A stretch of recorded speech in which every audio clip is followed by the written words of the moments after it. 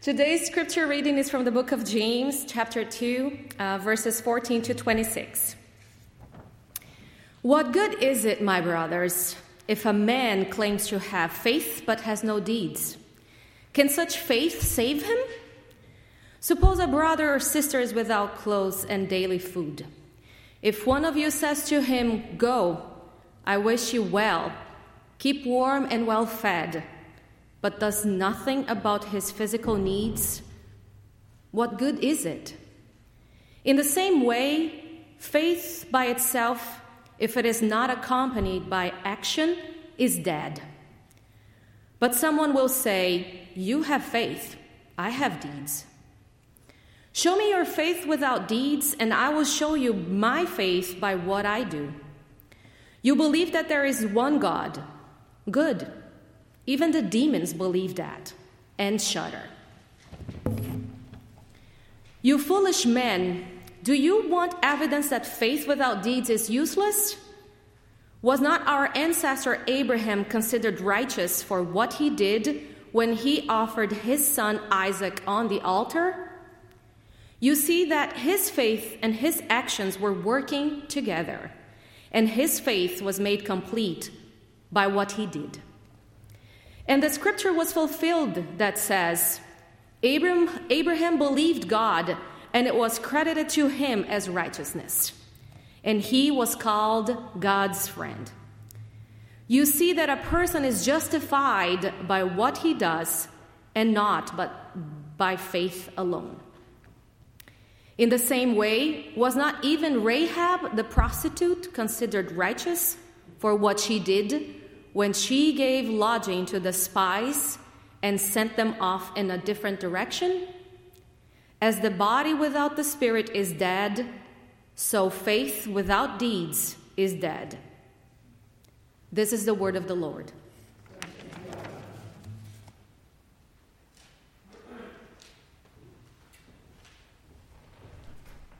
And thank you, Luciana. Will you join me in prayer? Lord, would you meet us through your word this morning? Would you challenge us? Would you transform us and change us? Give us eyes to see and ears to hear. Not like idols, little statuettes that have little carved eyes but can't actually see, little carved ears but can't actually hear anything. No, make us alive through your word and the power of your Spirit. In Jesus' name, amen. We're continuing to look at the New Testament book of James this winter. James is actually, we're going to go through about mid to late spring. James is going to take us through mid to late spring. But if you've been here a while with us, you'll be glad to hear we're picking up this pace. It took me about 10 weeks to preach through James chapter 1. It's going to take me about 12 weeks to preach through James chapters 2 through 5. So we're going to go 4 times faster. And there was a collective sigh of relief. And James 2 starts to explore. There are 3 main themes that James wants to explore, and he really talks about how they're all woven together. James 2 is all about the things we do, especially how we approach the poor. And he said last week that the way we approach and treat the poor is a significant indicator of what's going on inside of our lives. Today, he kind of continues on that theme. Now, we tend to get hung up. This is, if you've spent a lot of time in church, you've heard this, the very famous faith without works is dead. You've heard that. You've probably heard lots of sermons about it and read about it, and we get so hung up on that we forget that this is part of a bigger picture. The bigger picture is what? Well, last week, James said, don't treat some people better than others because some are wealthy and some are not. And we could fill in a number of other blanks there, because some are more attractive versus someone who's less attractive, because some are more successful or powerful. However you choose to fill in those blanks, James says a heart that is being changed by Christ, a mature Christian heart, is one that as much as possible treats everybody the same, because God has treated us favorably as well. So don't forget the context that this falls into. But the point of what he's saying is it's actually really simple. And in some ways, it's a little tricky to preach a sermon about something so simple, because all he's, I mean, you even as Luciano was reading, you got it, you heard it. What we do matters. That's the big point of what he's saying. And if you don't come away with anything else, I mean, I could probably stop right there and we could all get out of here for early brunch. What you do matters as a Christian. We're going to use the word works sometimes, especially if you've been in church for a long time. If you're used to the King James Bible, James says faith without works is dead. Works is a little abstract for us. Maybe actions is a better translation. Basically means the same thing. I'm going to try to use actions, but if you hear me say actions, or if you hear me say works, or if you hear me say deeds, it's all the same thing. We're not differentiating between those. The simple idea is this: faith without action is dead. And this week, just like last week, James has done a lot of my work for me by giving me my illustration. So here, listen to how he starts. He says, suppose. So this hasn't actually, he's not talking about a literal instance, although I'm sure that these kinds of things did happen in the early church as well. So imagine, he says, imagine with me a brother or sister is without clothes and daily food. They don't have enough food just for today. If one of you says to him, well, go, I wish you well. Keep warm and be well fed. In today's parlance, in today's Christian world, we would say, if you see somebody who's cold and hungry and say, you know what, I'm praying for you. What good is that? In the same way, James says, faith by itself, that's an important line, faith by itself, if it is not accompanied by action, is dead. It's a little bit of a ridiculous example. We hope this is a ridiculous.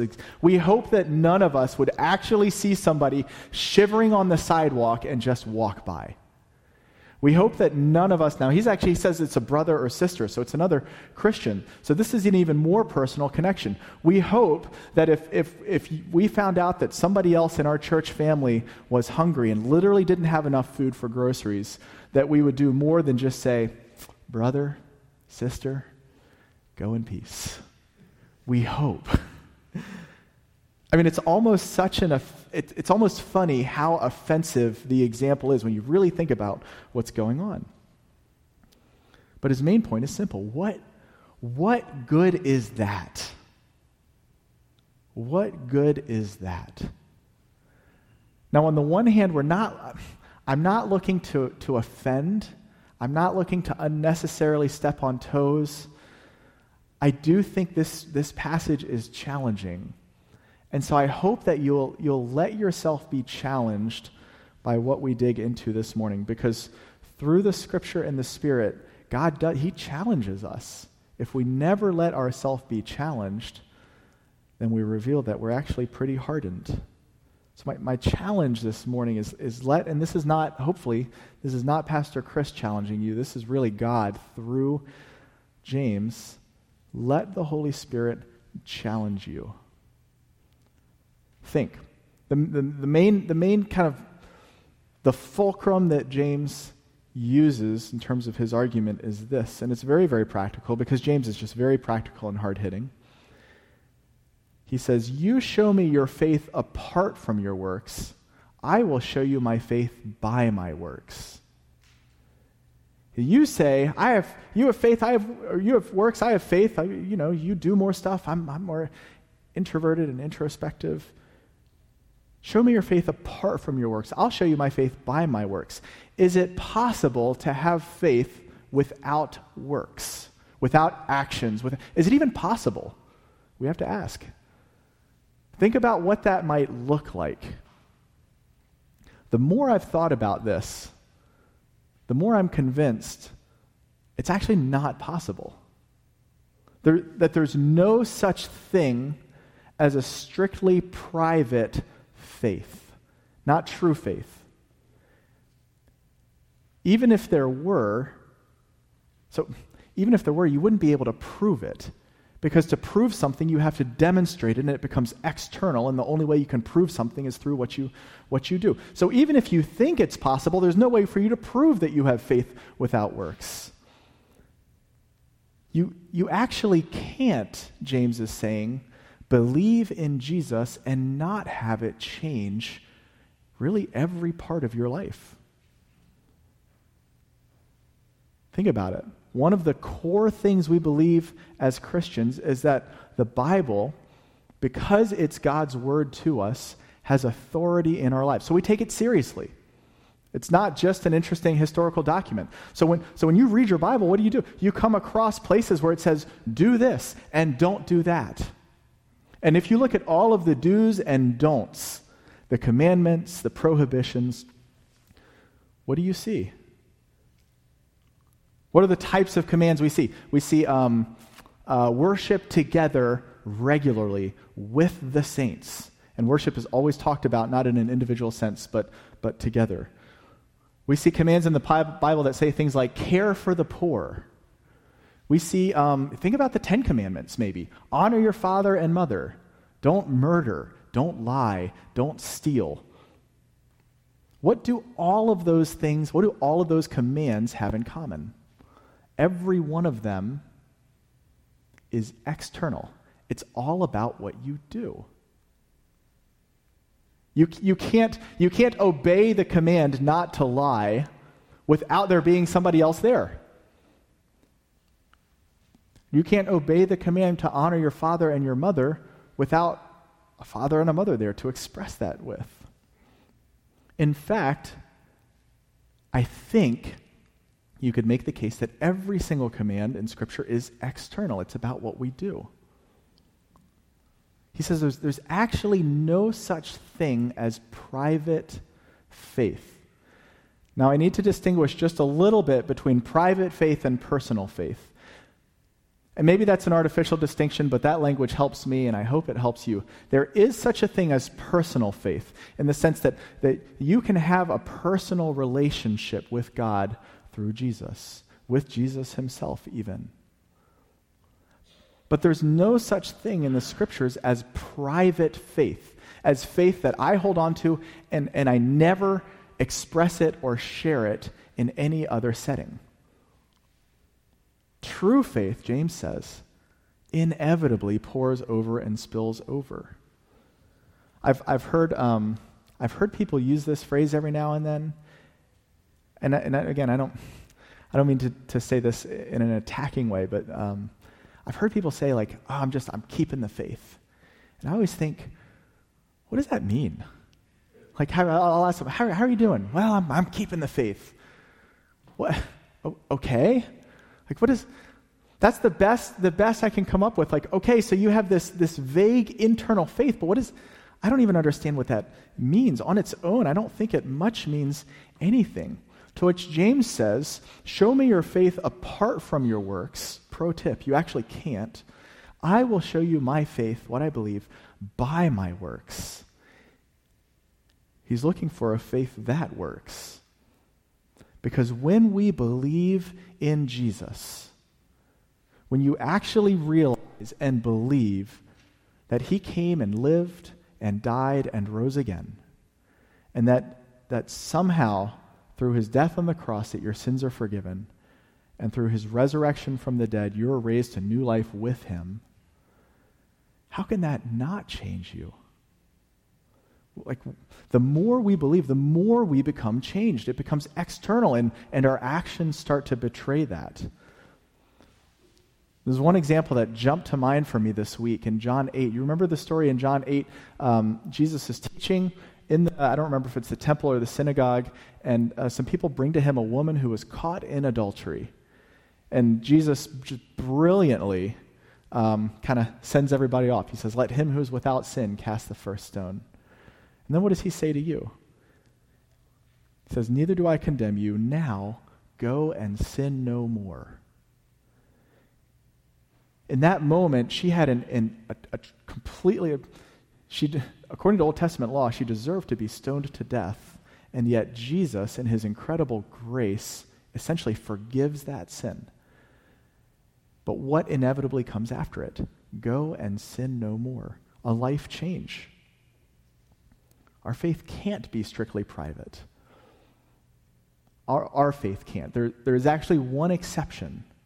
And James tells us that there's one exception, there's one instance where faith can be strictly private. Look at verse 19. If you still have your Bible open or the program. You believe that there is one God. In other words, you believe the right thing.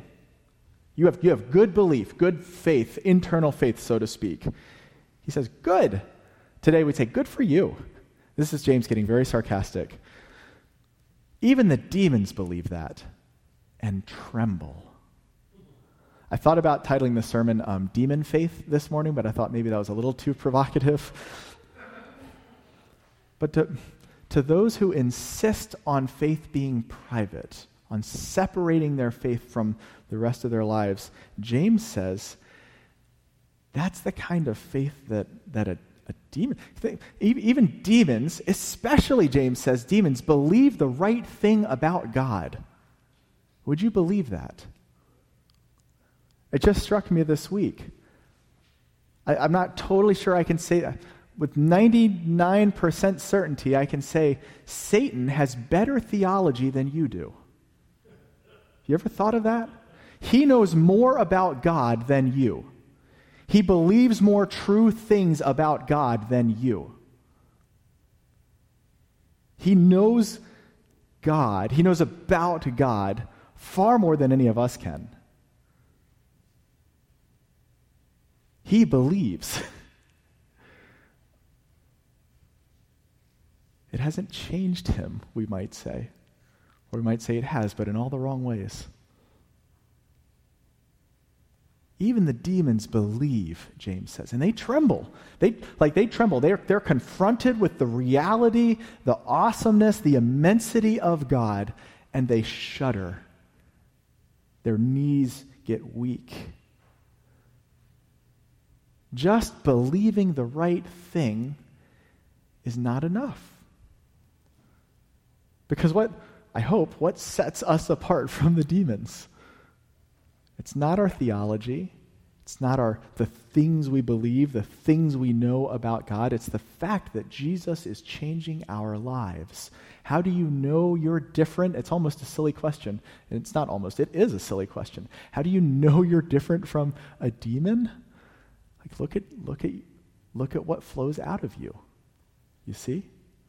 Not just that we know about God, because knowing about God doesn't cut it.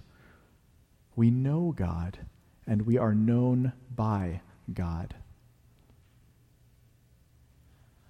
I could learn an awful lot about my wife, Jamie, without having had to marry her.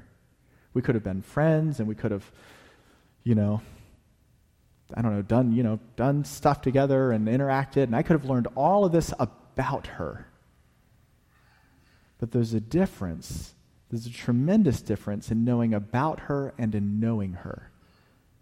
And through marriage and through knowing her and being known by her, it actually changes me. She would tell you for the better. She's not here. Our kids have the sniffles. I think she's watching, so.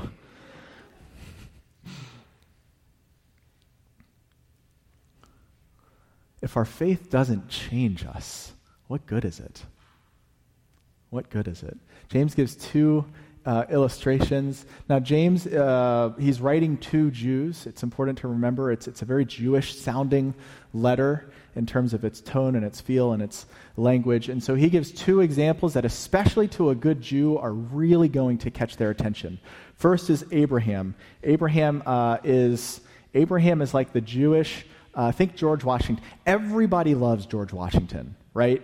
Like we know him, we know the stories, we know the cherry tree, even though it's apocryphal and probably not true, and we know the first president, and we're reminded of him because he's on our money, and he's one of those just beloved central figures in our nation. Abraham is that, dare I say, even to a greater degree to a Jew. And he mentions this story of Abraham. Now, I don't want to get lost in the weeds of the story of Abraham. To modern listeners, we hear the story that James is about to reference, and we think, why and how, and isn't God cruel? And we're not going to get into it. Other than to say, we don't understand everything about what James is talking about here. And if you have to understand everything about God in order to trust God, then you're not actually letting God be God. If God owes you answers and explanations, then you're actually positioning yourself above him. So as we get into briefly the story of Abraham, just hold loosely like we don't know. And there's an appropriate posture of humility in a very touchy, sensitive, difficult story. Why does James bring up Abraham? Well, in Genesis 22, God tests Abraham's faith by asking Abraham to sacrifice his only son Isaac, like literally kill him on an altar. And Abraham goes along all the way until he's just shy of finishing what God asked him to do, and God intervenes at the last possible moment and spares his son's life. Now, James writes this: do you want evidence that faith without action is useless? Wasn't our ancestor Abraham righteous? Wasn't he considered righteous when he did what he did, when he offered his son Isaac on the altar? You see, his faith and his actions were working together, and his faith was made complete by what he did. And the scripture was fulfilled that says Abraham believed God, and it was credited to him as righteousness. And he was called God's friend.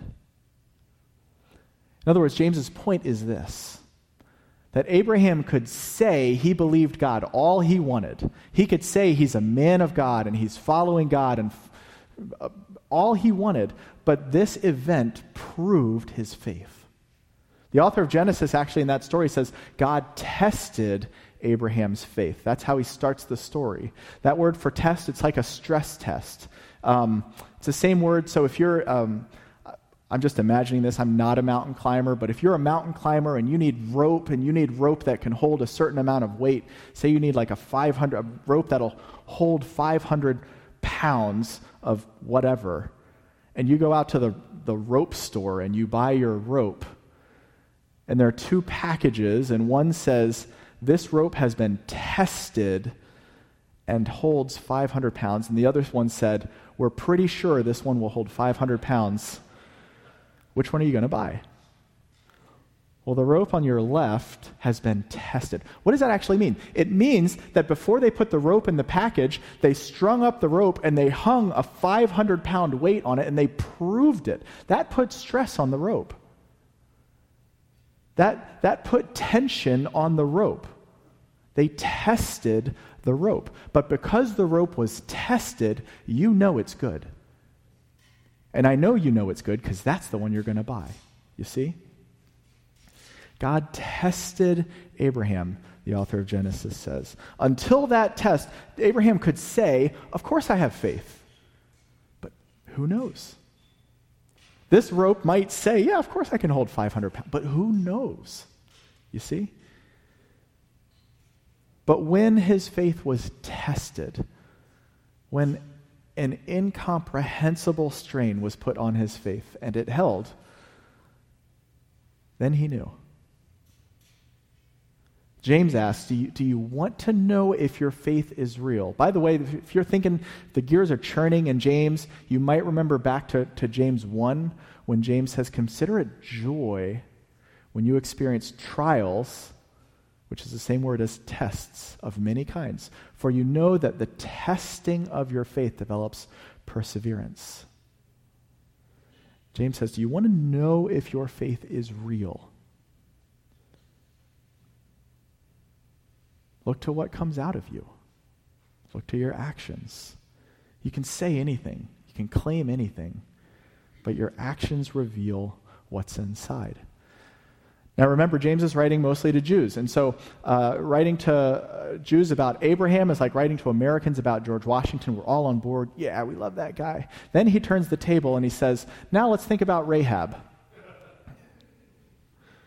If you read the first few chapters of Joshua in the Old Testament, here's what we know about Rahab. We meet Rahab. She lives in a city called Jericho. She is by profession, well, let's call her a member of the world's oldest profession. She's also directly responsible for the Jews being able to enter the promised land. So James says this, in the same way, was not even Rahab. Now he's writing to Jews, so he just had to say Rahab, but he specifies just to drive home this point. In the same way, wasn't even Rahab the prostitute considered righteous for what she did when she gave lodging to the spies and sent them off in a different direction? And as the body without the spirit is dead, so faith without actions is dead. This is one of those record-scratching, like screech to a halt moments. Abraham, Rahab? It's not so much comparing apples to oranges as like apples to like cinder blocks. I don't know. What do Abraham and Rahab have in common? Both demonstrated what they believed internally through what came out externally, through their obedience to God. We can say we believe all we want, but when our lives don't reflect the holiness of God, we have to ask, what does my life show instead? If you want to frame it negatively, you could frame it this way.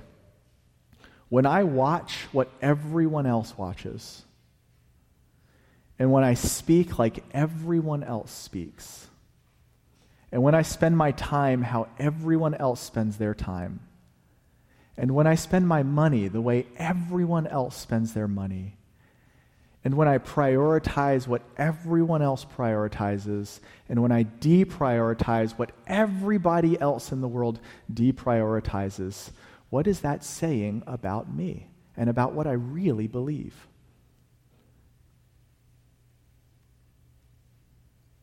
Faith without works is dead. It's a simple message, really, you see. But I hope it challenges us to consider, especially to consider this. Where in my life is the Holy Spirit urging me or nudging me to demonstrate my faith? This doesn't necessarily mean, being someone who brings your Bible to, puts your Bible right on your desk at work or very overtly. Let me just share one story that I heard just a couple weeks ago, and this has just really lingered with me of what this might look like. This was told by a pastor of a church in New York City. And he said a new woman had come to the church, and so he just met her, and what brings you here? And she said, well, my boss at work. He said, what do you mean? She said, well, I just got a job for one of the big 3-letter networks, NBC, ABC, CBS, I don't remember which one. I just got a job for one of these it's a really good job. It's a major step up in my career. And I got the job, a few months ago, and a few weeks ago, I made a really big mistake at work. Just an incredible, like one of those, this is going to cost me my job mistakes. And the company lost, hundreds of thousands, maybe millions of dollars because I just goofed. And my boss sat down with me, and I just knew. He said, we need to meet. And we sat down together, and he said, I just knew I'm going to lose my job. And I didn't. And I thought, that's a little odd. But I thought, okay, well, thank you. She said, about a week later, I found out that I should have lost my job, and that my boss's boss thought I should have lost my job. But I found out, because, through the grapevine and people talk and things like that my boss had actually gone to his boss and said, I know she should lose her job, but it's really my fault because she's new and I didn't train her right and I should have and this and that and the other. Let me hold on to her. She said, so I went back to my boss and I said, I heard about what you did. I heard about how I've never heard of this. Like, I've had a lot of other bosses take credit for my successes, but they all pin my failures and their failures squarely on me. I've never had a boss turn the tables, and he took credit for my failure and pinned the success on. I've never had somebody take credit for my failure before. Why? The boss said, don't worry about it. And she said, I really pressed in, and I said, no, I need to know. Like, nobody does this. Why? He said, no, just don't worry about it. She said, no, I got to know. I'm not leaving until I find out. You know what her boss said? He said, I'm a Christian. If you really need to know, I'm a Christian, and I believe that Jesus paid the penalty for my failure. And so I want to live in ways that help do the same for others. Faith without action is dead. That's what it looks like. It's just one example. But that's what it looks like. For your faith, that's alive faith. That's not dead faith. How does our faith affect how we live? And are we willing, do we dare, we might ask, to let our faith seep into every part of our lives, not necessarily in obvious ways, but are we listening and looking for ways that the beauty and the glory of the life and the death and the resurrection of Jesus change us, and through us change our environments? The reality is Jesus died so that our faith would work, so to speak. And isn't it a good thing? Isn't it a good thing? Let's just close with this thought, that Jesus didn't say, I made the world. Remember John 1, he made everything. In the beginning was the Word, and the Word was with God. And I made everything, and man, I love them, but I'm going to keep that to myself. You imagine if Jesus kept his love for us private? He didn't. He didn't stay up in heaven disconnected from the world he had made and which has been broken by sin and said, man, I love y'all. Good luck figuring that out. No. Far from it. He put on his boots and his work gloves, and he came to earth and he showed his love. Love that was proven by action, that was tested, that was put under an incredible strain. The greatest strain you and I we can't imagine what a great strain that was for him. He proved it through the most profound action that he gave his life. That Jesus died, Jesus took on our sickness to heal us from the sickness of sin. You see, Jesus was broken so that our broken lives might be put together. Jesus died so that we might have life. That's love that works, faith that works. Greater love has no man than this, that he lay down his life for his friends. You see, the key to doing all of this, I'm going to say this a lot in this series, I say it a lot anyway, the key to this is not just trying harder to behave better or be more moral or just trying to follow God's commands better. It's not just buckling down. It's not achieved through effort at all. It's received through grace. And the more we look at Jesus, the more we look at the cross, the more we remind ourselves that he gave himself for us, the more our faith will inevitably become action. The gospel, the good news of Jesus, it's not just a nice story. It's not just some hollow, thin inspiration. It will change our lives. May it change our lives. Let's pray together. Lord, would you change our lives through the power of the story of Jesus? We know that words change us. We know that stories change us. So help us to see the person and the story and the event of Jesus more and more every day. And would it change us? And yes, would it deepen the roots of our faith so they might sink even deeper and deeper and deeper into the soil of our lives, but would it also bear fruit? Just like a healthy tree has both deep roots and luscious fruit. Give us deep roots and vibrant fruit. Change us. We ask these things in Jesus' name. Amen.